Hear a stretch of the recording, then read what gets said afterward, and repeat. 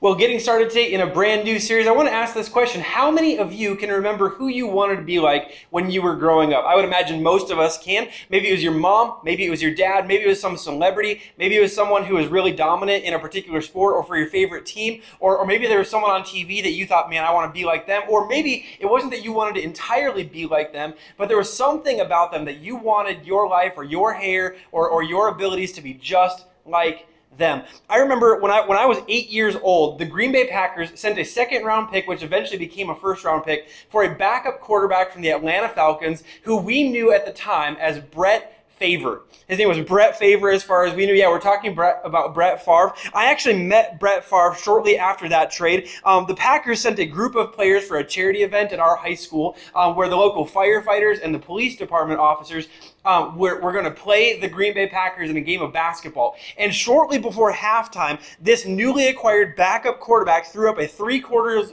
court shot to beat the buzzer, and it went in. And at halftime, we had an opportunity to go talk to the players and get autographs and meet the players and all that kind of stuff. And I remember thinking after he made that shot, I was like, I've got to go meet that guy. So at halftime, in the little high school gym of Watoma High School, I went and I shook Brett Favre's hand. I got an autograph from Brett Favre on his rookie card. And so that night, I got to see Brett Favre play, as a 23-year-old guy, as me as an 8-year-old kid, watching Brett Favre. I walked out that night with an autographed Brett Favre rookie card, which 2 weeks later I traded for the card of a player who actually played. This was a backup quarterback. I could trade it for a guy who actually was going to play on the team. What a great value in my opinion. Not the best story on my part. Anyway, a few games into the next season, Brett Favre became the starting quarterback of the Green Bay Packers, and it started a run of play from him and from the team that was really fun to watch. They went to the Super Bowl a couple times, won a Super Bowl. He won multiple MVPs. But one thing really stood out about Brett Favre watching him as a young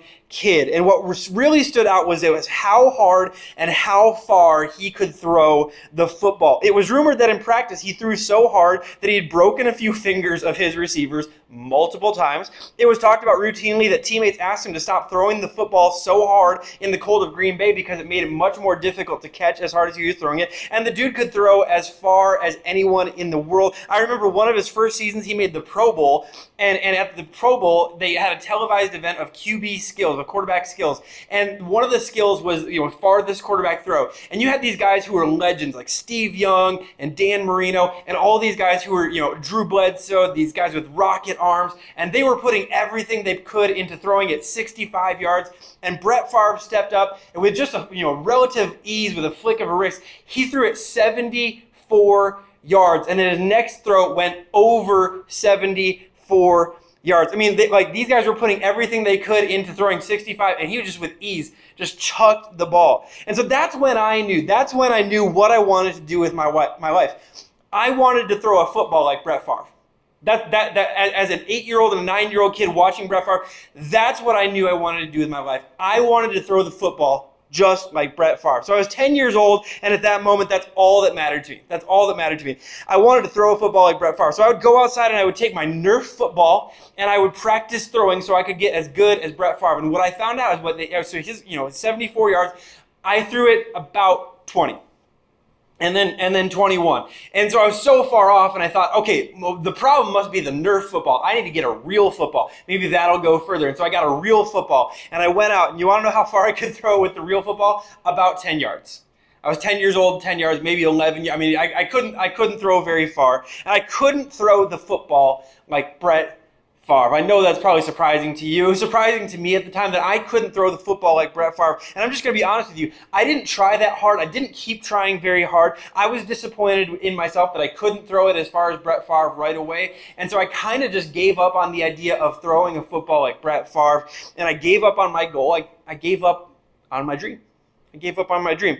Now I bring that up today because I think a lot of us have experiences like that across the course of life. You wanted to have hair like someone famous with great hair, but your hair didn't work quite the way their hair worked. Maybe you had a little bit of a curl and they had straight hair and it was just never going to work for you. You wanted to dunk like Michael Jordan, but you could barely touch the bottom of the net, so you moved on. You wanted to take breathtaking photos in nature, but the first time you tried photography, it didn't end up looking as good as you hoped, so you moved on. And it happens to all of us, and it's a really normal, natural part of life. Here's the principle, is that we move on quickly from things that don't come naturally. We move on quickly from things that don't come naturally. And for a lot of life, that ends up being a really good thing. That ends up being a really good discipline, that when something doesn't come naturally, we actually move on quickly. So because we don't want to waste time or energy on things we might never be good or great at. It can be a really good thing to move on quickly. We don't want to waste money or resources on equipment that will never make us good at our dreams. So where that becomes a problem, though, is when it comes to our faith. Because here's what our faith calls us to. Our faith calls us to be like Jesus.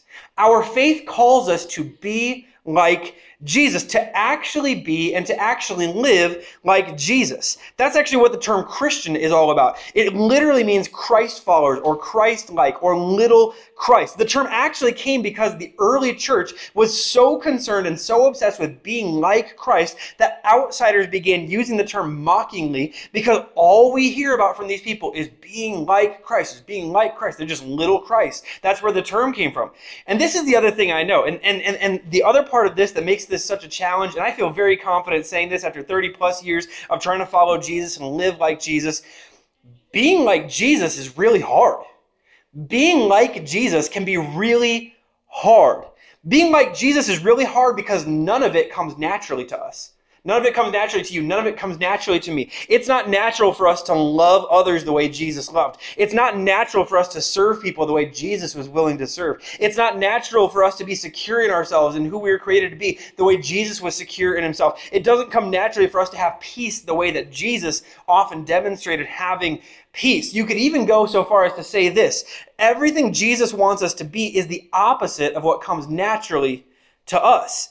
And because none of this comes naturally to us, our temptation is to give up on the idea of being like Jesus.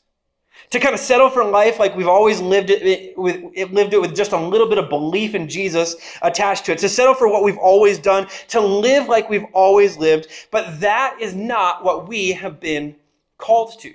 That's not what we've been called to. We have been called to a life that's like Jesus, to be like Jesus. And even though it doesn't come naturally, that's what we're called to. And the author of the book of Hebrews gives us a really great insight into what our calling is as we follow Jesus and how we attempt to live like Jesus. In Hebrews chapter 12, verse 1, it says this: "And let us run with endurance the race that God has set before us." Endurance meaning sometimes it doesn't come easily, it's not going to come naturally, and we're still called to do it, we're still called to live it, even though it doesn't come naturally, even when it isn't easy. That's why it requires endurance. There are things that we actually endure. We endure a time where it doesn't come naturally. We endure a time where it doesn't come easily for us. We endure a time where we have to work for it. So endurance, we run with endurance the race God has set before us. And then he says this: "We do this by keeping our eyes on Jesus, the champion who initiates," would you say initiates?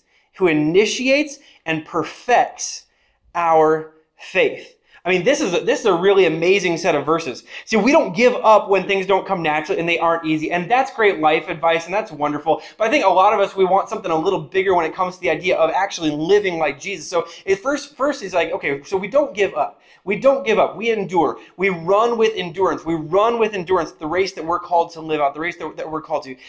But then he goes a little bit further. Instead, the author of Hebrews writes, we focus our eyes on Jesus, because Jesus is the one who initiates. Jesus is the one who starts, who begins, who founded, is the origin of our faith. He's there. In other words, he's there at the very beginning, when we don't know anything, when we're still trying to figure everything out, when we barely know anything about him, when we don't even know what it looks like to follow him. Jesus is there at the very beginning. And I would say that Hebrews would argue, and I think the entire New Testament would argue, that Jesus himself is the very beginning, the very foundation of our faith, that faith begins with Jesus.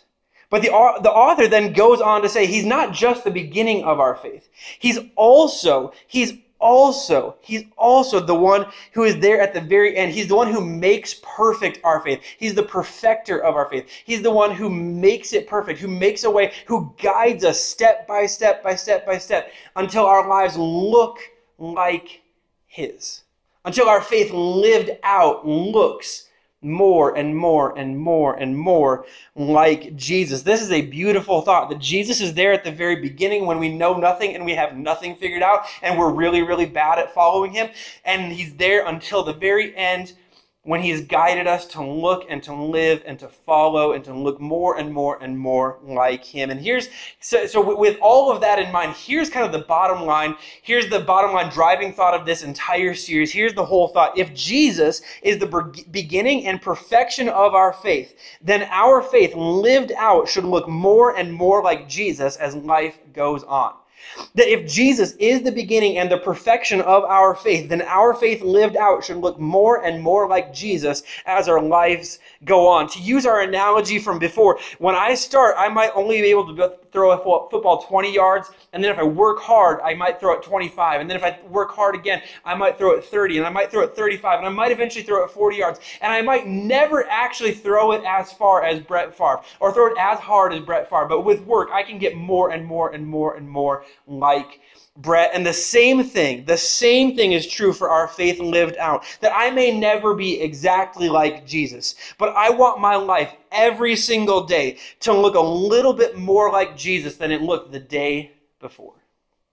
To look a little bit more like Jesus than the day before. That every single day we can be a little bit more like Jesus. And so for the next few weeks, that's what we're going to do. That's what we're going to talk about. We're going to talk about how we can grow to be more like Jesus. We're going to talk about how we can have peace like Jesus. We're going to talk about how we can be secure like Jesus. We're going to talk about how we can serve like Jesus. And today, we're going to talk about how we can love like Jesus. See, when you start talking about loving like Jesus, it's always interesting because we all tend to pick and choose a little bit. We all have something that we focus in on, something that we emphasize to the detriment of something else. Some of us, we look at Jesus and we emphasize that Jesus, loved outcasts and no one was beyond the reach of Jesus' love. No one was beyond the reach of his warmth and his kindness. And so Jesus, we focus on the fact that Jesus didn't require anything from anyone in order to receive his love. Others of us focus on Jesus' teaching as love, that Jesus told the people truth. Jesus told people the truth, and the most loving thing a person can do is to speak the truth and to tell them the truth. And these things we often put against each other as one meaning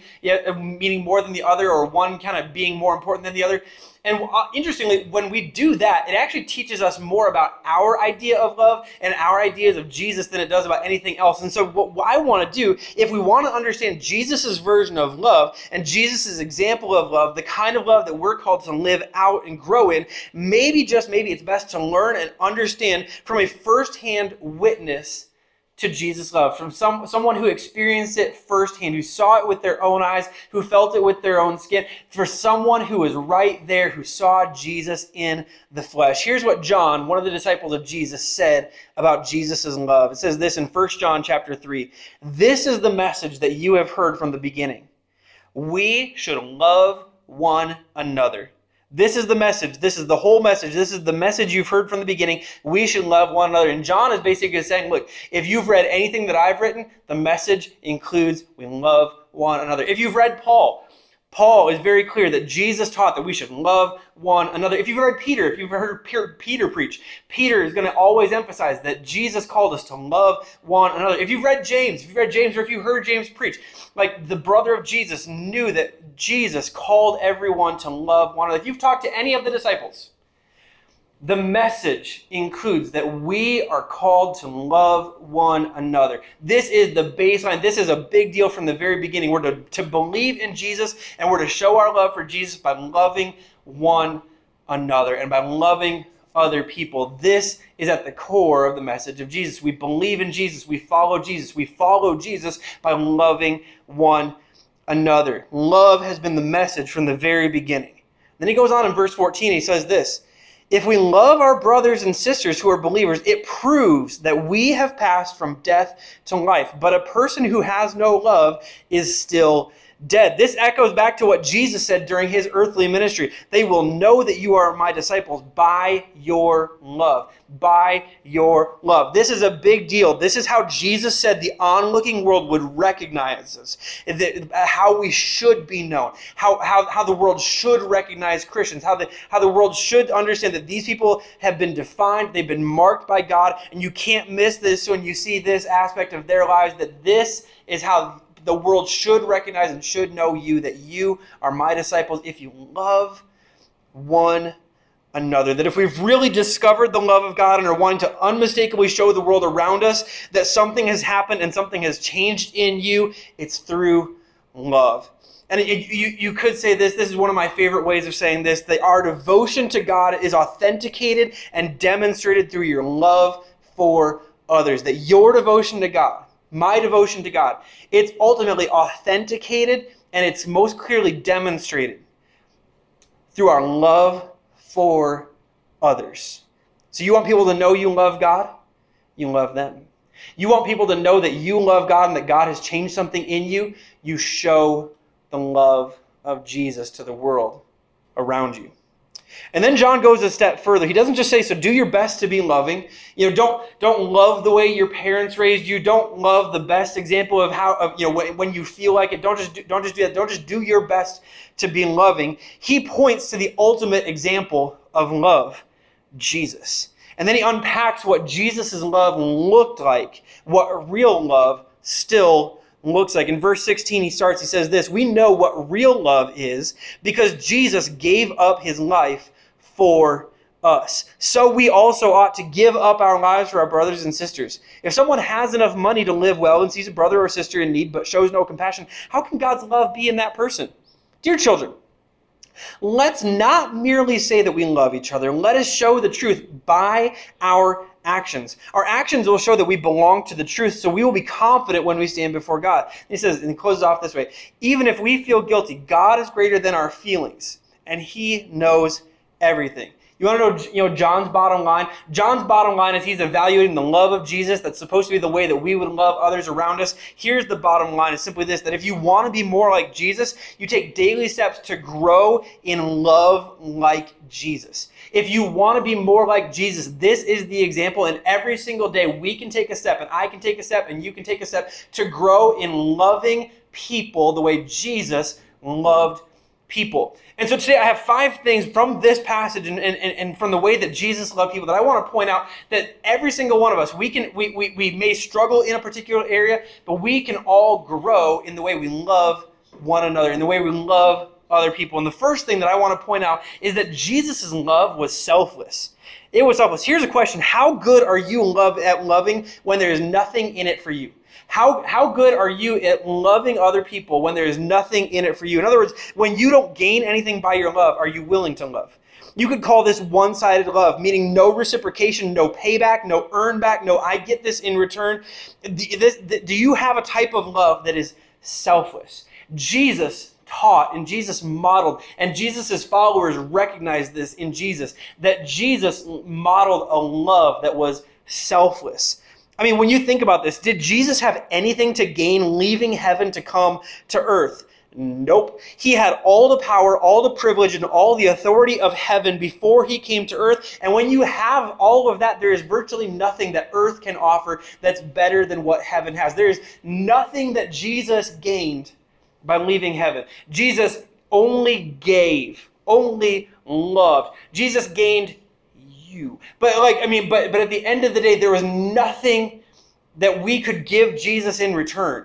Nothing that Jesus got in return from leaving the goodness of heaven. But Jesus came to give, not to receive. It was a selfless kind of love. See, love like Jesus looks like loving when there is nothing in it for you. See, we actually as a family, if I could just talk about this for a little bit, what this can look like, we felt this as a family a big time when we had COVID at Christmas, because we felt a lot of love from people when we literally had no opportunity to give anything in return. We experienced a lot of love from people who literally were like, hey, please don't give us anything in return, because if you give us anything right now, you're going to give us COVID. And so, we had like people were bringing groceries, and then people asked, hey, I know you got groceries, but is there anything else you need? And people were bringing milk because we couldn't get milk in our grocery order, and then couldn't get eggs in our grocery order. And one couple in the church, he brought Kraft mac and cheese so our girls wouldn't have a meltdown, and Mountain Dew so I wouldn't have a meltdown. And another family brought us a meal that we couldn't taste, but we so appreciated because it meant we didn't have to cook cook for that day. And it was just phenomenal to see people show up and show out and bringing us water, bringing gallons and cases of water because they know that you're supposed to stay well hydrated. It was just absolutely phenomenal. And to the best of my memory, and COVID kind of leaves you in a little bit of a fog. To the best of my memory, not one of those people asked for anything in return. I think every single one of those people, they would have been mad if we tried to give them something in return. That's what Jesus' love looks like. It's a love that's willing to give, willing to show love, even when there's nothing in it for me, when I get nothing back. That's a love like Jesus. That's the kind of love that we're called to live out, and the kind of love that even when it doesn't come naturally, you can choose it. You can choose to take a step to grow in it. You can choose to push past the fact that, I don't feel like I'm getting anything in return, but I'm still going to love. And even when that doesn't come naturally for you, you can choose it every single day. We can grow to love like Jesus, because Jesus' love was selfless. And even if selfless love doesn't come naturally to us, we can choose to follow Jesus into a selfless kind of love. Let me give you the second word. It's action-oriented. Action-oriented. Action-oriented type of love. See, our love should be more than feelings. It should lead to actual acts of love. See, like when you look at Jesus' example, Jesus didn't feel like people should have food. Jesus multiplied food for them. Jesus didn't feel bad for lepers. He touched lepers and he healed lepers. Jesus didn't just wish that blind people could see. He walked up and he placed his hands on their eyes. And he told them, and he interacted with people that society overlooked. Jesus didn't just feel for the disciples in the boat. He calmed the storm. Jesus didn't feel for the woman caught in adultery. He stood between her and her accusers with stones in their hands. That's what Jesus did. That's what Jesus did. At some point along the way, if we're going to love like Jesus, it has to move from feelings to actions. That feelings are not enough when it comes to loving like Jesus. That feelings have to be met with action that helps people experience love. It's going to require some sweat from you. It's going to require some tears from you. It might require some muscle soreness from you. It's going to require sending an encouraging text, not just thinking good vibes. It's going to actually sending the text, or actually calling a person. It might require writing a check to help someone out. It's going to require doing something, not just feeling something. I love this that Bob Goff wrote in his book, Love Does. He said this: love is never stationary. In the end, love doesn't just keep thinking about it or keep planning for it. Simply put, love does. Love does. This is a big deal. No one can experience anything by your feelings. People only interpret you by your actions. That's why to love like Jesus, love has to go more than feelings. Love has to be more than feelings. Look, Justin Timberlake might not be able to stop the feeling, but every single day we can choose to top the feeling. That's a terrible line that I just wrote in a sermon, and I hope it sticks in your head, that Justin Timberlake might not be able to stop the feeling, but you can top the feeling. In other words, you can choose to go beyond your feelings. You can choose to go beyond the feelings, to do something, to show actual, real life, flesh and blood love to someone else. This is what John meant when in that last line he wrote, God is greater than our feelings. Because we can choose to go past our feelings in the way we love one another. It's what John meant when he wrote, let us not love only with our words, but also with our actions. That you may not feel love, but God's love through you can always choose to show love. And for some of you, that's an area to grow in. That you're really good at feeling it, but you're not so great at actually putting action to it and to show real, genuine love. But that's an area that Jesus can help us grow in, and we can become more like Jesus, where we don't just feel it, but we actually act out our love. Here's the third word. The third word I would say is that Jesus' love, the love that Jesus modeled for us, is a love that is sacrificial. And see, this sounds just like a repeat of selfless love, but it's another step entirely. See, selfless love is when there's nothing in it for you. Sacrificial love is when it actually costs you something. When it costs you time that you can't get back. When it costs you big money, and you'll have to go without in order to make up for it, or maybe something in your family will actually have to sacrifice and might suffer for a little bit in order to make up for what you gave away. See, this is us following the gospel example of Jesus, that to make up for your sin, to pay the price that you need to pay for right standing with God, Jesus laid down his life, and he sacrificed his life when he went to the cross. Jesus served as the ultimate sacrifice, that Jesus showed the ultimate example of sacrificial love to meet your needs, so that you would know that God didn't just feel bad for you and didn't just feel bad for the way that you were lost in your sin, but he sent his son to be the Savior and the sacrifice for your sin, to make up for your sin. Jesus served as the ultimate sacrifice. He sacrificed his body. It was broken for you. He sacrificed his blood. It was shed for you. He suffered for you. He died for you. Jesus did that for you so that you could have a relationship in right standing with your Heavenly Father and could know the love of your Heavenly Father. Jesus' love was so big that it caused him to give and to sacrifice himself, his own life, for you, so that you could know the love of your Heavenly Father. And for some of you, as we close the service today, you need to place your trust in that, to begin a relationship with your Heavenly Father by trusting in the sacrifice that Jesus made for you, by trusting that Jesus, when he died, he paid for your sins so that you could experience a new life and follow him in his resurrection life. But to love like Jesus, it will require sacrifice. It will eventually cost you something.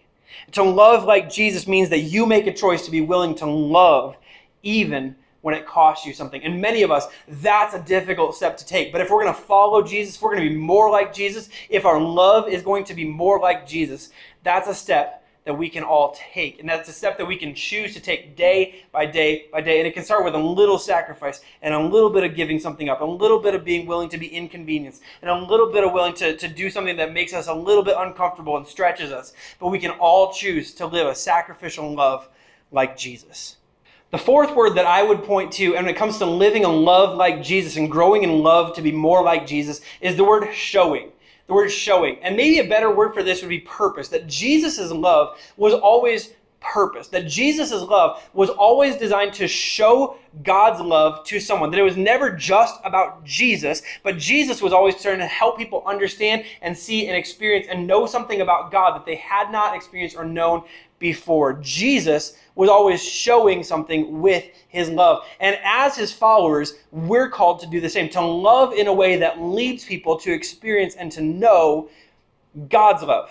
And now when you hear that, you might think, okay, this is the whole problem. Because this makes it sound like I need people to do something in response to my love. And at the end of the day, I don't. And Jesus didn't. Jesus loved people whether they turned to God or not. Jesus loved people whether they got the point or not. Jesus loved people and served people whether they came around and got the thing that Jesus was trying to talk to them about or not. Like, Jesus cared about people, and Jesus loved people whether they loved him or not. Jesus cared about people whether they cared about God or not. Like, Jesus, that wasn't the whole thing. But when it's within our power, I think Jesus showed that we have a responsibility to make sure that our love connects people to something bigger than ourselves. And so one of the things that I try to do is to be very conscious about opportunities to spread the love of God in small ways whenever I'm interacting with our community, especially when we're doing community service-oriented projects, that my love and my service connects to something bigger. And so I always, and this is going to sound funny, I always wear a movement shirt if I'm out serving, because if my shirt during my service can be influential in someone coming to Jesus through a local church, I mean, done. Like, every single time. And you think, like, well, a shirt can't do that, but a shirt might do that. It's one way, a really simple way that I can do it. I always ask, if we're at like a food distribution or something like that, I always ask if I can say God bless you to the people that we're serving and to people that we're distributing food to. And you might think, you ask? Yes, because it's not my event. I don't want to assume that I can just do whatever I want. I ask, and I have never been told that I couldn't say God bless you to people at food distributions or anywhere in our community. And when I do that, what's amazing is while I'm giving a food box or putting a food box in the back of someone's car and saying, hey, God bless you. Sometimes, many times this has happened. People will say, well, hey, could you pray with me? Could I talk to you for a second? And that simple God bless you becomes an opportunity to point people to something bigger than just a box of food, but to the God who actually loves them. Every time we write a check or every time we do a financial transaction to help someone in our community or to help an organization or to help missionaries in our community, I pray as we're making the transaction or as we're writing the check, because I want on the other side of that check, I want people to feel the love of God. And these are simple ways that our service and our love can be showing, can actually point to something bigger than our love and something bigger than ourselves. And the more opportunities that you have to do this, the more interaction you have in the community. And by the way, I would say that if you don't work for a church, you have more opportunities than I have to serve people and to love people and to make sure that your love connects to something bigger than yourself, because our love should always be showing, should always be purpose, should always be helping someone see and experience the God who loves them more than we ever could. If we want to love like Jesus, our love should be showing. And then finally, our love should be for everyone. Should be for everyone. If we want to grow in love like Jesus, we have to understand that Jesus loved everyone. There was no one beyond the reach of Jesus' love. There was no one who had gone too far, done too much, had the wrong political ideas, was on the wrong side of an issue. There was no one who Jesus refused to love. Bob Goff, again, I mean, this is the second Bob Goff quote, so this will be it. But he said this: there's a big difference between liking Jesus and being like him. And he said we would never be able to be like him unless we loved our enemies.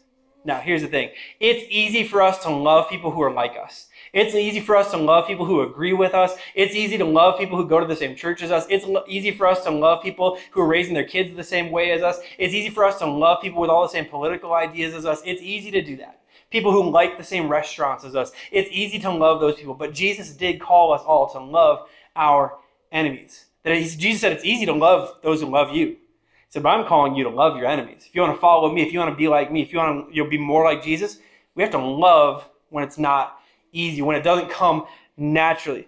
And so, yeah, enemies doesn't mean that someone's actually trying to attack you, someone's trying to end you, someone's trying to end your life. But enemies in our context today would look like this. It's people who you don't like. It's the people that you disagree with. It's the people that you've had past experiences with and things didn't go so well, and you wonder if there's any relationship that could be possible, or if it could be possible to actually love someone like that. People you disagree with, people who are hard to love. You know there are people who are hard to love. People who are rude to you. When you get cut off in traffic, can you still be loving to someone? If you get cut off by someone in a parking lot and they take your spot and the next spot is five places down the line and you're going to see them when you walk into the store, can you actually be loving to that person who was rude to you? People who have hurt you in the past, can you show forgiveness to people who have hurt you? People who have lied to you? People who have made commitments and then broke them?